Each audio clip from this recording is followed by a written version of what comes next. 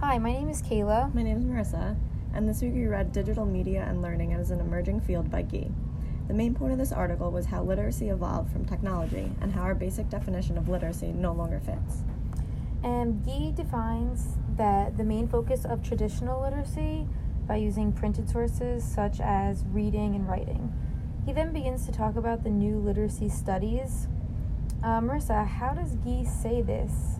That new literacy studies is different from traditional literacy?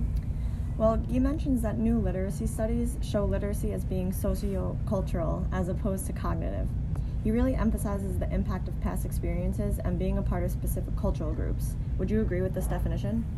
Yeah, I definitely agree with his definition. I think that past experiences have a lot of influence over how we interpret literacy, especially when he talks about, are we all in the same place with digital media and literacy, even though we are all coming from different roots and have different backgrounds? He also states how video games really helped shape his abilities to solve problems, where video games were not something that I particularly grew up playing, but this just shows how everybody has different ways of learning the same skills. So, traditional literacy should not be completely ruled out in education, as different tools and resources have different purposes. For example, when learning philosophy, printed resources may be the better option to use as opposed to something over the media. What did you think when Guy talks about how literature can be interpreted in different ways? I found that very interesting. For example, he discussed how the Bible might be read for theology purposes, or literature, or religion, or even self-help. There's a quote that he put in the reading that states, "To a particular person, the meaning of an object, event, or sentence is what the person can do with the object, event, or sentence." Stemming off of this quote, how do you think that you would interpret the Bible? I would probably interpret the Bible for the purpose of literature or history, just due to my social and cultural background as it not being, very religious. Yeah, I definitely agree with you. Situated cognition surrounds the idea of an individual's past experiences. Seeing or experiencing the same thing over and over again can affect one's learning. Yeah, like Guy's example of a typical bedroom experience. Most people picture typical bedrooms without refrigerators. So when he mentioned adding one, I think our brains switched experiences and we thought more of like a dorm or a hotel room. He made a good point about new experiences triggering different ideas. What do you think? Yeah, I totally agree. I found it interesting about when he mentioned how someone might think of a poverty-level hotel room, but personally for me, if he was describing a typical bedroom and then added like a small refrigerator, I would think about a dorm room, because when I was living in the dorm, it had all of those sort of bedroom elements plus the different ones. Yeah, same. Guy ends his article with the discussion on new literacy studies, which is different from new literacy study. His focus on this part was on the physical resources when learning information. Former consumers can now produce their own media, which he calls these pro-ams, who are basically just amateurs that can become experts by using technology like social media or videos. I really enjoyed reading about the case studies for this week. Mandrew's Trusting Your Senses and Why Facts No Longer Matter case studies had a lot of great examples about how a person's perception of an event can differ from another based on that person's values and thoughts. This can be related to events in history or with political news. I was really intrigued when he mentioned a man named Jehan and how he viewed the tragic event of 9/11. He's one of the conspirators that believes our government played a role in the event. He claims that when watching a specific footage, he notices a missile on the bottom of one of the planes. He believes that the South Tower fell due to the missile being dropped from the plane. However, he is only looking at one person's filming of this event.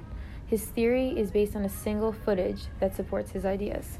Right, Mandrew could not see what Jehan was seeing, so upon doing his own research, he found footage that Jehan might not have been viewing and goes a bit against his theory.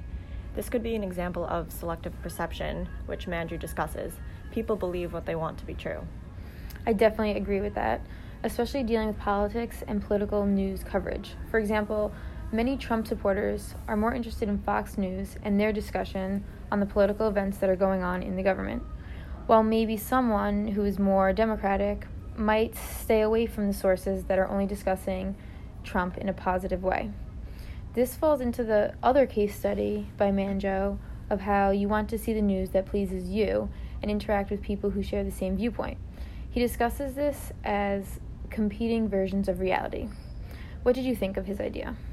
I completely agree, and I feel like we all experience this in everyday social media. It's interesting how facts, even though they are facts, can be interpreted in a variety of ways. News may get passed around even if it's untrue, because people will try and convince others to believe the same thing that they believe. This is very relatable through the real or fake news quiz that we just took in this class. It was interesting to see how many we actually got wrong, thinking that an image or a video was real, when in reality, it may have been altered by tools such as Photoshop. The image that I found most interesting in the quiz was the African American nurses that helped the KKK member. This image turned out to be fake. After we both thought the image was real, we researched the image and found it to be part of an advertising campaign, which featured pictures of people acting nobly in the face of adverse or tough circumstances. So, in closing, I found this week's reading sources to be particularly interesting and relatable. I agree, especially after taking the quiz and reading the case studies, you realize how tough it can be to decipher between what may be fake news or what is the truth. Definitely. After reading about the NLS theory and situated cognition, we realize as educators it is especially important to guide our students and how their past experiences may affect how they learn and interpret certain materials in the classroom. It's vital to understand each student's background so that we can find a way to relate each topic in a way that is beneficial to each specific student. I agree. It is definitely important to explain how social media can affect us and how not everything you read or see may be true. The only thing we can do to protect us from this information is to do deeper research and evaluate all of our sources. For example, many students believe that Wikipedia is a reliable source, and although sometimes it may be useful, it is important to double check the facts against other credible sources because really anybody can add comments to Wikipedia. I totally agree. So, thank you guys for listening, and we would love to hear feedback or personal examples from your experiences.